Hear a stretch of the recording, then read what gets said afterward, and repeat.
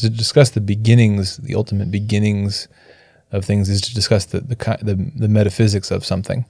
What does it mean that something must have a beginning, or an end? That you're talking about the nature of things that goes far deeper than the science of things, because you can't get beneath or below or behind science to look in at the thing and ask and test, well, what's the nature of that thing? Again, you're dealing with a philosophical question here. 3, 2, 1.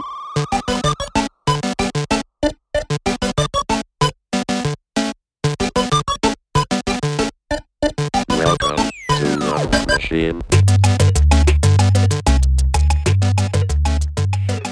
Welcome back to another Nerding Out with That Nerdy Catholic. As always, I am Seth Payne, That Nerdy Catholic, and we have back with us this week John Mark Grodi, talking all about philosophy. We will be getting deep, philosophical, philosophizing, and hopefully it'll be interesting. And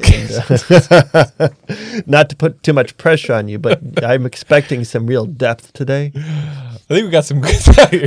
I'll try to do that well, to get deep enough for you. I've been at a couple of interviews before where people have been like, "So, yeah, what is philosophy?" Like just super general. But we've got, I think, some good angles to get into it today. Yeah. So, yeah. Where do you want to start? Well, so first, just to let you know, if you want to know more about John Mark, you can check out last week's episode where we really delved into who he was, where he came from, all that good stuff, why he got into philosophy. And as I said, there were a few times where thoughts and questions just came to me, and I wanted to save it for this week, because this week we're really going to delve as deep as we can into this length of an episode. There's so much that we can't cover, but talking about philosophy and why philosophy is important. And just as a kind of preamble to let you know where we're going with this, one of the reasons that we wanted to have this conversation, that John Mark and I have talked about a few times, is there is a plethora of videos on YouTube, blogs out there, and really in the world in general. There's so many people that are talking about science, and they will often say something in the lines of, well, what I'm talking about right now, this is science, and I don't want to get into something else. I don't want to get into like that meaning, because that's philosophy, and I don't do philosophy. Almost thinking that it's a lesser, science is real.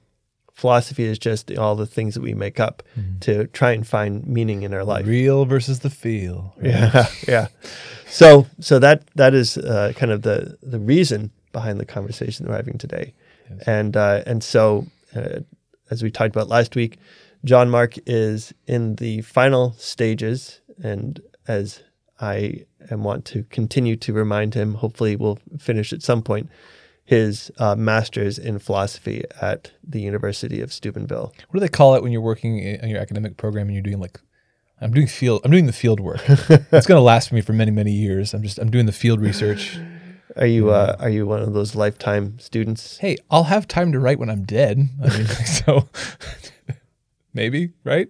They have laptops in heaven, right? I'm not going to say what kind of word processors they have in heaven. Or in hell. I don't know what would be in hell would be. It'll be typewriters that do not have an X. Keep sticking every time. Well, there's no X and no Y. Yeah, there you go. That's right. So to start off, I want to talk a little bit about why philosophy is important, and what is just a brief history. What is a briefest history we can think of, a brief history of philosophy? Well, before we get there. Okay. So, I mean, I wanted to say, last time we were talking through a little bit of the story, one of the first books my dad ever gave me that got me interested in philosophy, and I was blessed to receive a lot of kind of the intellectual life from my father. He gave me this book of this guy named Dr. Anthony Rizzi, and the book was called The Science Before Science. Mm-hmm. I don't remember much of that book because it was a long time ago. And at that time, most of it was pretty meaningless to me, but not meaningless. When you read a book that's far beyond you, you don't necessarily pick up a lot of stuff consciously, but you pick up stuff generally and sort of subconsciously. And obviously, in the title, The Science Before Science, philosophy is the science before science. Mm-hmm. Now, it's before science in a few different ways, and we're going to talk about those today. It is the science before science historically, in the sense of before there was a specific, the physical sciences or biology or chemistry.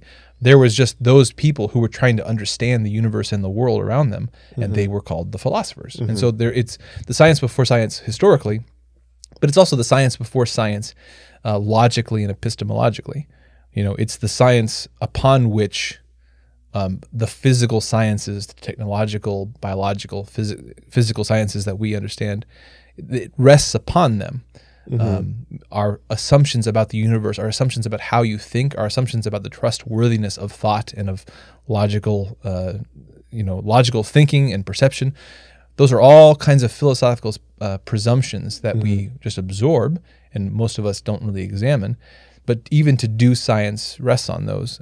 But science is also the philosophy is the science before science. Also in the sense of to do the people who pioneered the physical sciences, which have been so successful. Look at the technological world around us, what we're doing right here. They've been so successful, but they came out of the lives and the schools of thought of people who were philosophers first, in the sense of people who loved wisdom. That's what philosophy means. And so we're talking about that too. But I put down on our paper here, I love this meme that's gone around the internet that illustrates this, because people, they don't know what to do with science and philosophy. They do tend to think of science as the reals and philosophy as the feels. But it's this great meme. I don't know if I have a picture here, but I'm sure we can pop it up on the screen. So the meme basically says, someone says, "Why does philosophy matter?" And the person says, "Oh, I don't know. Why does science matter?" "Well, because science," and the person cuts in, "and you're doing philosophy." As soon as you ask that question of why does it matter, why even do it in the first place? Why is it worth doing? You're not asking scientific questions. Science, as we understand it, a physically scientific question means something I can physically test and experiment on. Well, even to look at it broader, Yeah. anytime you ask the question why, because it's science, and I think it's really interesting when you look at someone explaining, let's say the Big Bang. It's like, well, and if they say, why did this happen first? They're really saying how. I see what you're saying. Yeah. But when you ask why, you're assigning purpose to it. Where studying physical phenomenon, you're not looking at purpose. You're saying, well, how did this lead to this, lead to this? Right. As soon as you say why, you're assigning some sort of meaning or purpose to it. Yeah, it's that classic Jurassic Park thing, right? They were so busy asking whether they could do this, they didn't stop to ask. No, did I have that right? Yeah, they didn't ask why. If they could do this, whether should they do it? Should they do it? Yeah. It's a classic Well, thing. should is still is a why question. It's these two very different kinds of questioning. And one thing that people I think need to realize is that physical science covers such a narrow range of human experience. Much more of our human experience deals with stuff that can never really be dealt with in a physical scientific way. And to the degree that it's forced to do so, it's truncated. Our experience of being and being conscious and willing, and our experience of values, our experience of thinking this stuff over here is good, that stuff is evil, this is helpful and beneficial.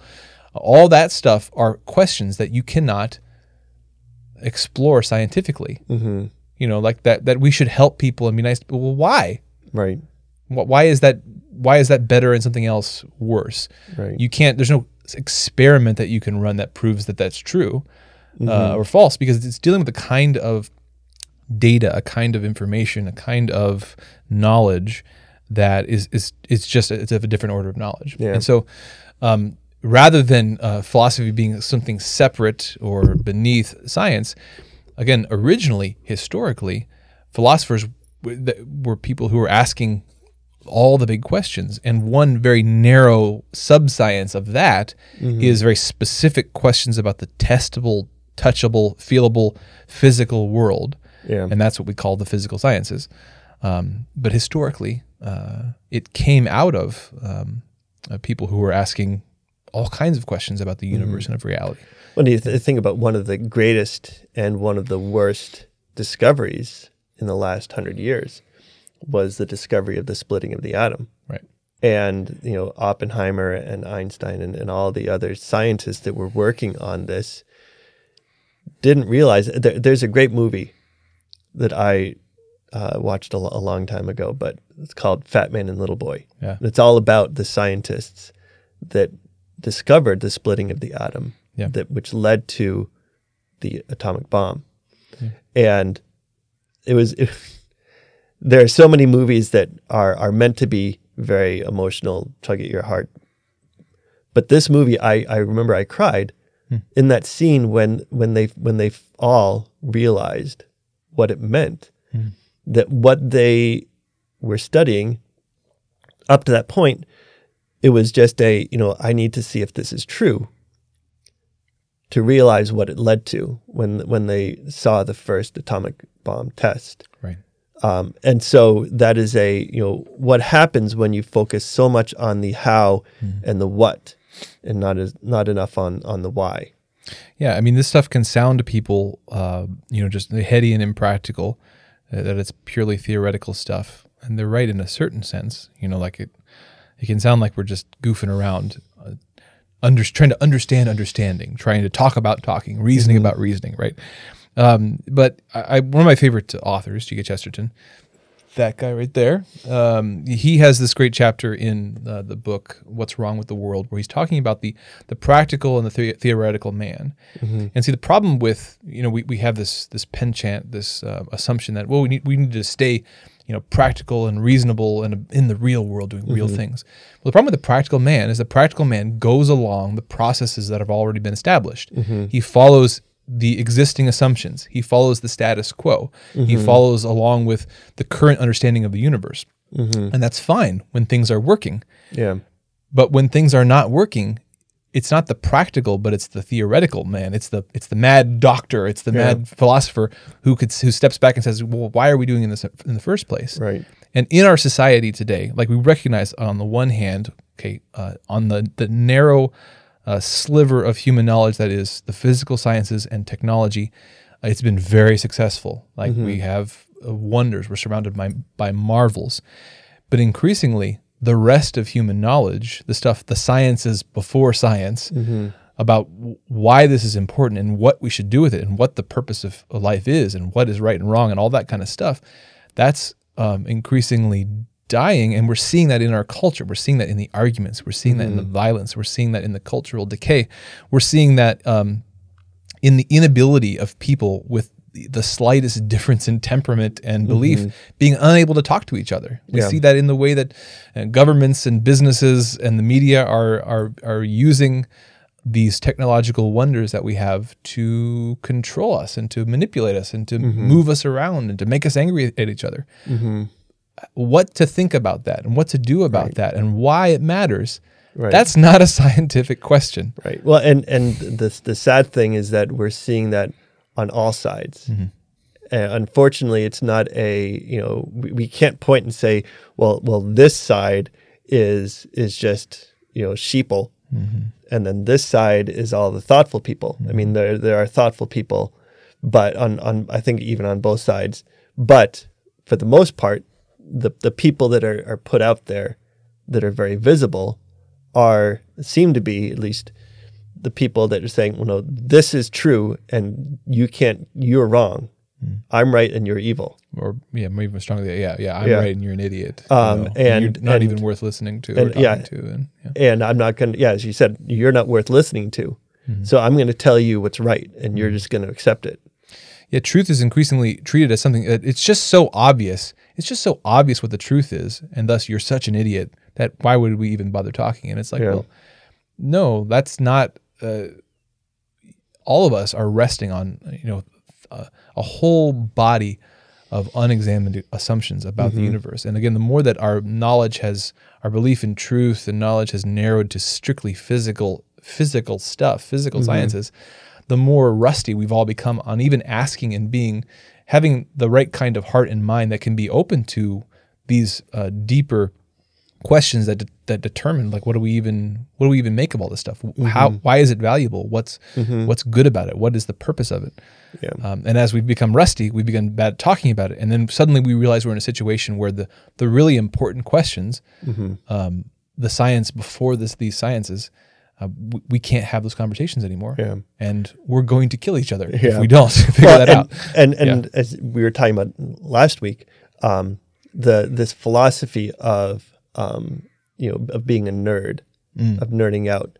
One of the reasons that I, in preparing for and playing this, not this show itself, but this whole series, is this.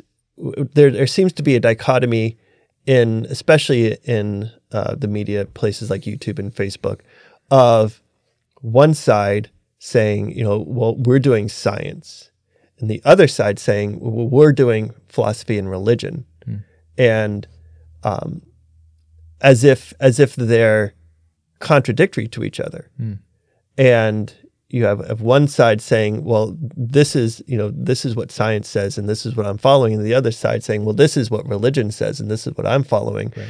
and these are not worlds that need to clash with each other. And so one of the purposes for this show is to look at people who are doing science, doing philosophy, doing things that really take a lot of thought, that people need to think through, but realizing that they're doing it with the worldview of someone that also has faith, someone that is following this faith, this religion, and seeing how and wrestling with how these worlds fit together and work together. Yeah, everyone has a philosophy. Everyone is a philosopher. You're just either a good or bad philosopher, a woke or unwoke philosopher. Because again, even if you think you're a person of science, I'm just a person of the science. Well, you come into that with all kinds of unexamined assumptions about the universe. You assume that your perceptions, your physical sensory perceptions are trustworthy.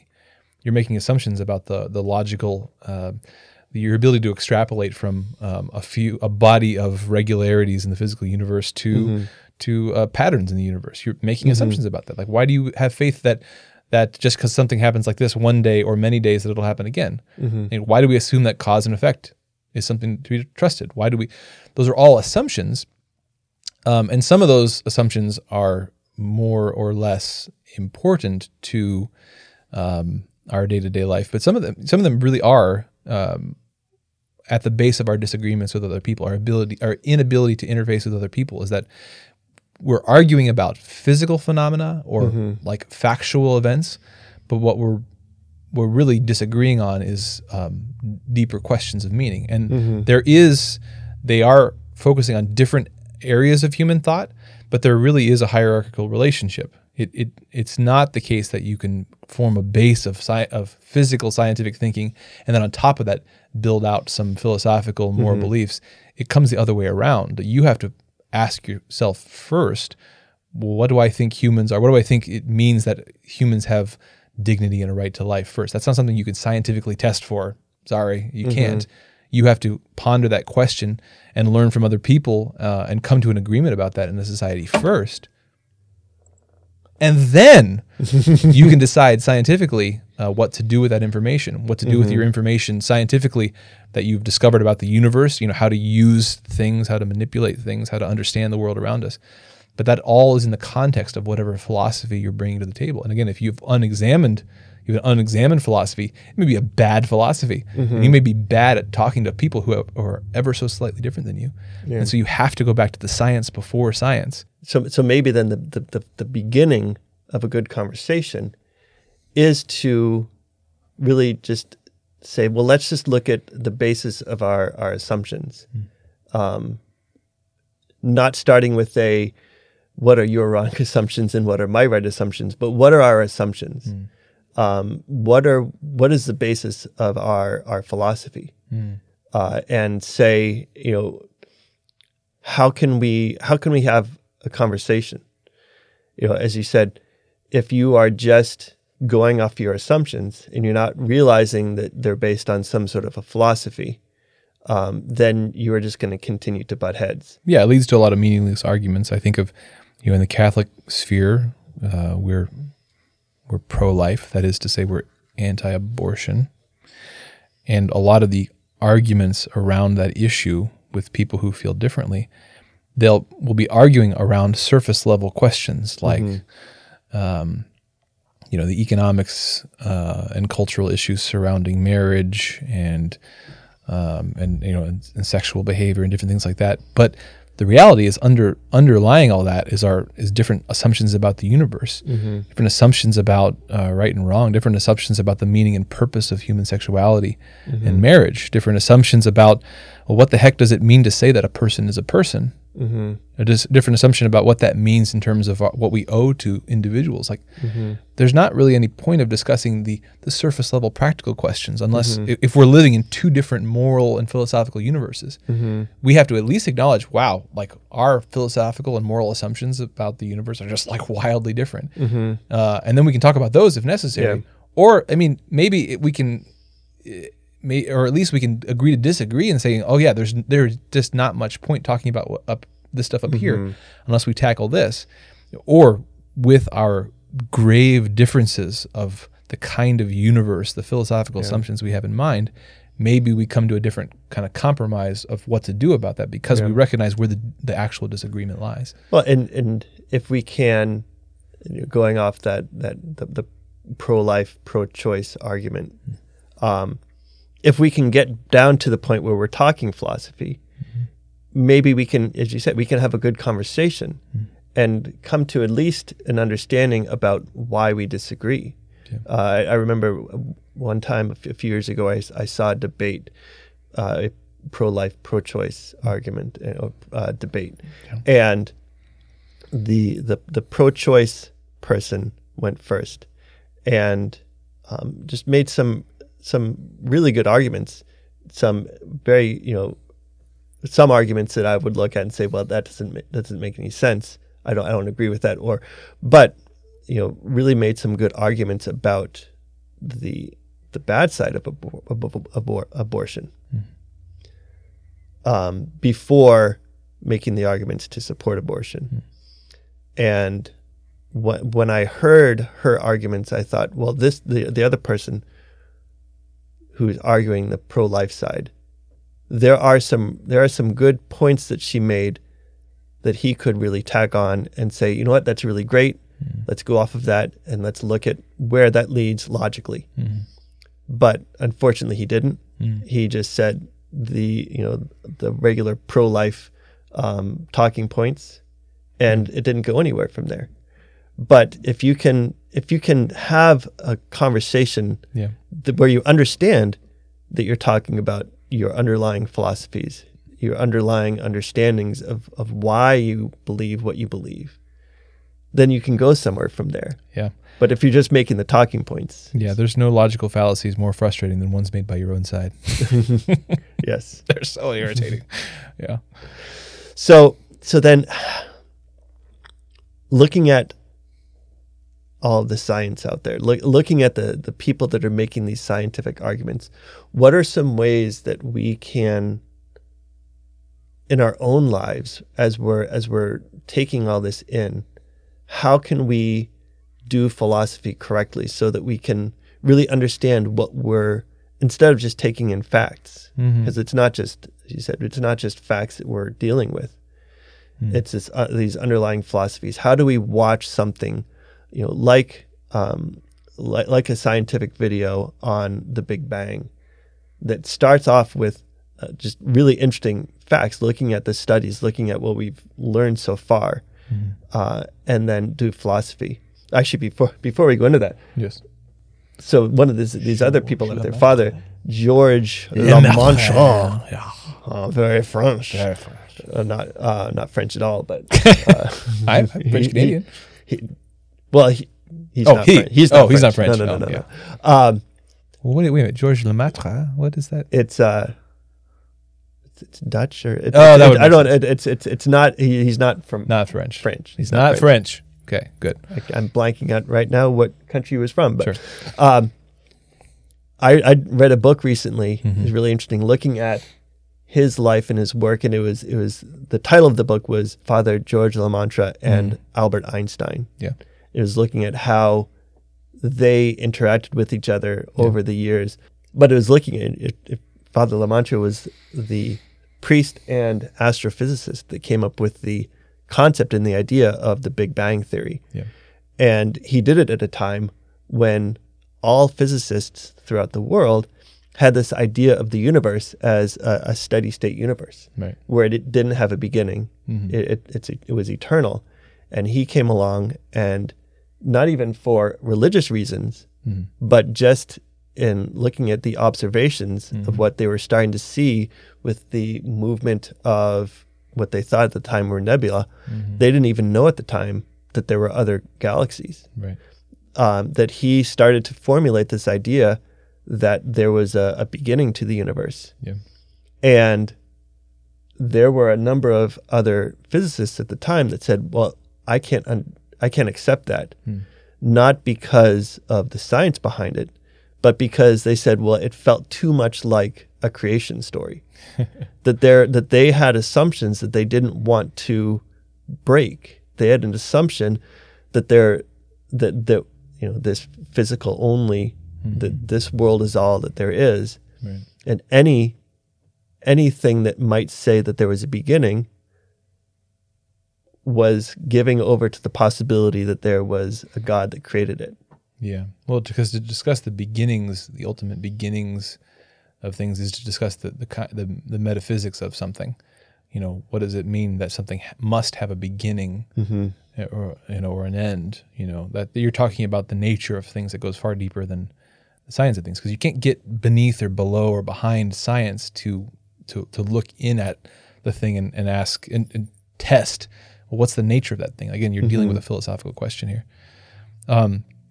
If we could, I'd like to just go back a little bit to when we say this, philosophy is a science before science. I mentioned there's kind of three aspects to that. I want to go through this a little bit, because that I think gives us a better place to then answer the question of like how we, like, again, you're either you're a philosopher, but either you're a good or a bad philosopher in terms of living this way. So how do we be a good philosopher? I think to understand that, we need to talk more about the relationship between these kinds of knowledge. And so I mentioned that the first way that philosophy is the science before science is it is so historically.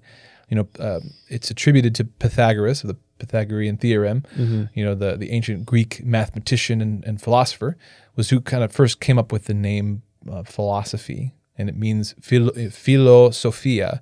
It means a love of wisdom. And so it's first and foremost a love. It's first and foremost a way of being, that you want to know, a desire to know, a desire to understand, to go beyond maybe just what's presented to you, what's told around you. Oh, the gods did this, whatever, or the lightning, that's just Zeus getting angry up there. Like, to want to go beyond and behind that and really understand why things are. And so historically, the philosophers were people who were trying to understand the universe. And there wasn't really a distinction between, philosophy and religion and physical sciences and all the divisions that we now have. It was just philosophy. And eventually, this is the briefest of histories here, but eventually, there were subcategories of philosophy, and the natural philosophy was what we would call science, trying to understand specifically the actual physical universe, things that are testable and that we can feel and touch. But that was just a subset of this whole search for understanding and for knowledge. And what's interesting too here is that it's only, again, in very modern times that when most people think of philosophy nowadays, they do think of, okay, well, I went to college and there was the math department and the science department and the art department, and then there was the philosophy department, and philosophy is what happens in the philosophy department. And again, even that is a real modern kind of weird phenomenon, where as if philosophy is sort of a category of thought amongst categories, rather than philosophy being the underlying, the background desire to understand and to know, that itself is then divided into different categories of exploration and thought. To have it in one dusty academic department of people who are writing philosophy papers that only other philosophy students will read and never could, never would, that's actually kind of the weird phenomenon, because historically it was not so. Philosophy was this overall desire to know, to understand, and to the degree that we've lost philosophia in favor of academic philosophy, is that we've all lost this common understanding that it's the science before science, it's the philosophy that is the bridge between these different areas of human thought. It's how they interface. It's how the mathematicians can talk to the scientists, and the scientists can talk to people who are studying their theology, their religious faith, or the scientists can talk with the artists. Well, they're recognizing that these are the thing that we're really interested in. Back behind it, we have questions that link it together. Why is it important? Where does this fit in human life? What is human life? What is the purpose of human life? That kind of thing. Well, in last week at the end of our episode last week, I asked you what you nerded out about, and we started going into the whole idea of language and what does it mean to be a nerd? What does it mean to be cool? And that really is the whole basis of philosophy, and even thinking of the philosophy of the physical sciences, and thinking about what do you nerd out about. If you love astronomy, then you are going to want to know everything about astronomy, not because you think you have to, but there's a love there for it. The love comes first. Yes. And thinking about then how do we look at, in general, science from the light of philosophy? Well, even just to say, why do we study it? We can imagine a world where we are all just content living our lives and going around and planting food and eating food, meeting people, where we don't care about the why, where we don't strive to learn more about the world around us. But the fact that there are people that have spent their entire lives, you think about, especially when someone gets to the level of a PhD in some area of science, they are so focused that on even just one small topic within their area of study. Like someone could spend their entire lives looking at the spectrographs of stars, right? Not because they have to, but because they love the subject so much that they want to understand every small minutia about stars, and then it can keep getting deeper and deeper and deeper into it. Well, what does PhD mean, right? It means Doctor of Philosophy. That's what it means. Because like the understanding there is that it's not just that, I went and learned a bunch of science facts, but that, no, I understand, I really delved into this area, and I also see where it fits in the whole. Our understanding even of PhD has fallen far in the day and age, because again, we see like the more nitty gritty we get into an area, the more disconnected it is from other areas of thought, rather than being a person that, no, my learning has brought me into seeing it in context, seeing it as part of the whole. So I'm actually more aware of where this fits in the whole body of human wisdom. Well, and then I think that could be a really great place as a beginning for dialogue, to say, instead of you're following science and I'm following religion and philosophy, so you're wrong and I'm right, to start off to say, what are you studying? Why do you love studying that? I think that's amazing. This phrase that I keep going back to is, all truth is God's truth. Whether it's scientific or philosophical or religious, all truth is true. God does not create untruth. So it's not like there's untruth over here and truth over here. I mean, there is untruth, but anything that is true is true for everyone and in every situation. So you can look at someone and say, even if they don't want to think about philosophy or religion, just to say, why do you study what you do study? Why do you love that? That every study of truth has this underlying seeking of wisdom and seeking of truth and this greater understanding. Yeah. Let's talk about truth for a moment. So my second sense of which philosophy is a science before science is that it's a science before science logically and epistemologically. So when we say that something is true, like what do we mean by that?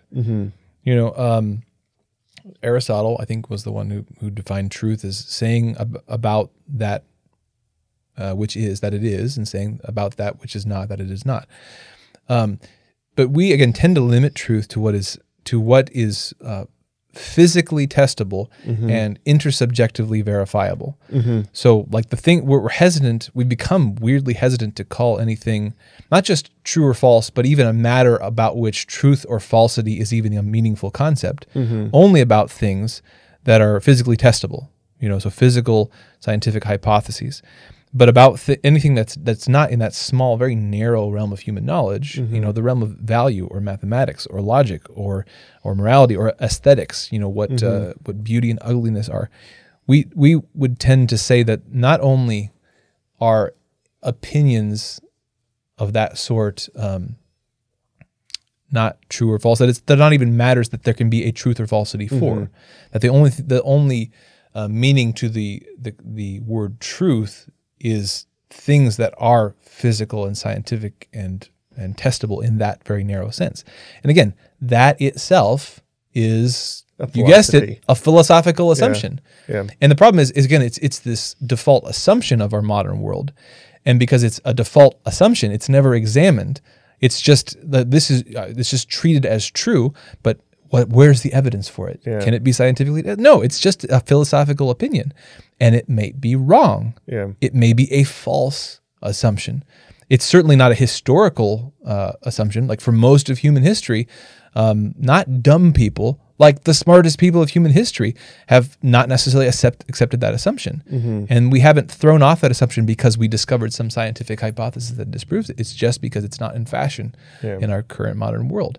Yeah, and what most people think of when they think of a philosophical conversation or a philosophical argument, they think more of an argument of purpose or meaning, or almost going into theological or religious arguments. But one of I've seen a number of videos recently talking about mathematics, and you would think that someone that loves to do science would say, well, especially looking at astronomy, physics, and where those fit together, and astrophysics, that math is such a part of it that, well, of course there is something called math, but there are people that would say, well, the question is math real, or is math something that we just made up? Yeah, what does real mean, man? and the argument against math being, quote, real is that, well, I can't look at 2 + 2 = 4. I can't measure that physically. There isn't any instrument that I can look at and say, okay, this is showing me math. Right. And so therefore, math must be a construct, something that we created just to make sense of the world, or that we discovered in the world. Yes. Yeah. But the fact that math makes sense of everything. Yeah. Every field of science goes back in some way to math to say that there's some formula in math that makes sense of what I am measuring and looking at and studying. Right. But math is itself not something that is scientifically testable. It's something outside of space and time. Even again, to ask the question, is math real? The way that it's normally asked, it betrays a philosophical assumption, because what it means by real, the way I hear that question, receive that question, is that, is it something that's in the universe and thus, ultimately testable? I'll be able to put all of math under a microscope and figure it out. And again, the assumption that it is, the assumption but by real, we mean only those things that fit in that category. That itself is a pretty narrow philosophical assumption. There are things in the universe that we discover, and that we discover features and regularities of our universe. Grass tends to be green on our planet. And we know all the chemical and biochemical reasons why it is, but we could imagine things being different. The constants of the universe, the nuclear forces, we can imagine all the parameters of this video game that we're living in being different in such a way that it made grass blue. There's nothing logically inconsistent about grass being blue. It's just that the way our universe set up, grass is green. On the other hand, you can't imagine a universe where 2 + 2 does not equal 4. You can try to imagine that, but it doesn't actually work, because the logical relationship between the logical concept of 2 and the logical concept of 2 and the logical concept of 4 you can't imagine that being different because that's a different kind of knowledge. It's a different kind of truth. Yeah. Now they're both real, Yeah. but they're real in a very different sense. Yeah. One is real in the universe, and one is real in a way that goes beyond any particular universe. It's a universal. It's something that simply must be. And so, again, this question of like, could you ever get all of math under a microscope? Well, it's not that kind of a thing. It's not a thing in the universe. It's just a feature of reality itself. Yeah. And so, again, our physical sciences are always resting on an underlying bedrock of philosophical assumption. Yeah. Logic, mathematics. It's all that stuff is real, but it's real in a very different way than our physical stuff. Yeah. That brings us to the idea of God and of faith. If we can say that there is something called math that we can't see or measure or examine the way we do, In the same way. that we would examine rocks or quasars. Yeah. But we can all say it exists, that there's something called math out there that we can use to make sense of the world and everything around us. We can then say, well, then there is a God out there that can explain why things exist. Yeah. That we can explain why there's a beginning, why there's something instead of nothing, that we can't physically measure. We can't measure. We can't study God the way we study plants or quasars, but we can say that He exists, and that brings us to, in the end, to faith, and that faith is not just something that we hold just for God. I mean, any philosophy that we have is something that we have faith in, even if it's a purely physical, scientific view of the world where there's nothing else except for what we can see and measure and feel. That is still a philosophy that we have faith in, right? Yeah, we're trusting in. When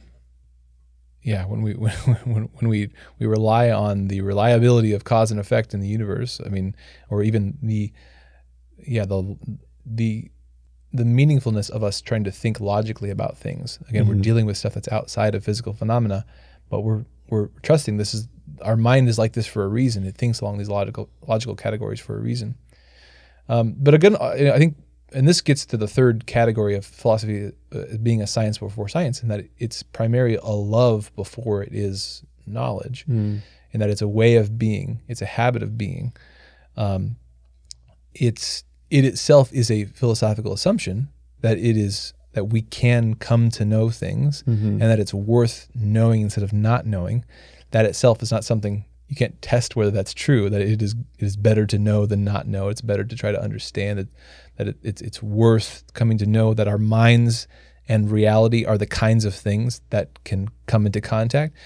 But philosophy as a habit of being, a person who believes that, trusts in that, and tries to act it out, that's perhaps the most important meaning of philosophy. That, again, whatever your particular area of human inquiry is, that faith in the inherent meaningfulness of things, the knowability of things, and that it's good to try to understand is a good philosophical assumption.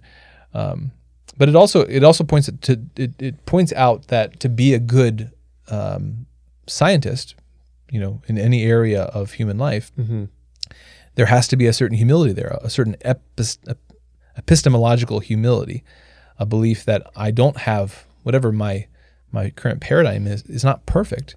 I'm always open to there being more. All of our current wildly successful physical technological sciences, they came out of that worldview. This expectation there's always more to understand and to know. And so that habit of being, philosophy as a virtue in a certain sense, is perhaps the most important aspect of it. That you can only be a good biologist or chemist or physicist to the degree that you have this underlying philosophy as a virtue, that you want to understand. You have a certain humility. You want to understand, but you also want to understand the way other people understand, because they're going to see it in a different way. They're going to see features of the universe, particularly the non-physical, the philosophical, that you don't have, and that will round out your view and make you a better knower, in the end. Yeah. Well, that is that's a great point, great place to wrap this up. But I hope that we can you can come back and we can have more philosophical conversations, maybe even looking in deeper into some of those areas of places where the physical sciences and philosophy cross over, and especially where we can have some good dialogue around these sciences. So thank you. Thanks for joining me. And thank you for joining us. I want to remind you, if you want to support this channel, head over to Nerdy Catholic Tees. You can get not just tees, mugs there. Got 2 little examples here. And any purchase you make over there will support this channel. If you use the coupon code ThatNerdyCatholic, you will get 10% off of your order. If you missed last week, be sure to go back and watch last week's episode where we talked to John Mark about where he came from, why he got into philosophy, and why it was important to him. Thank you for joining us again today. We'll see you again next week. Bye.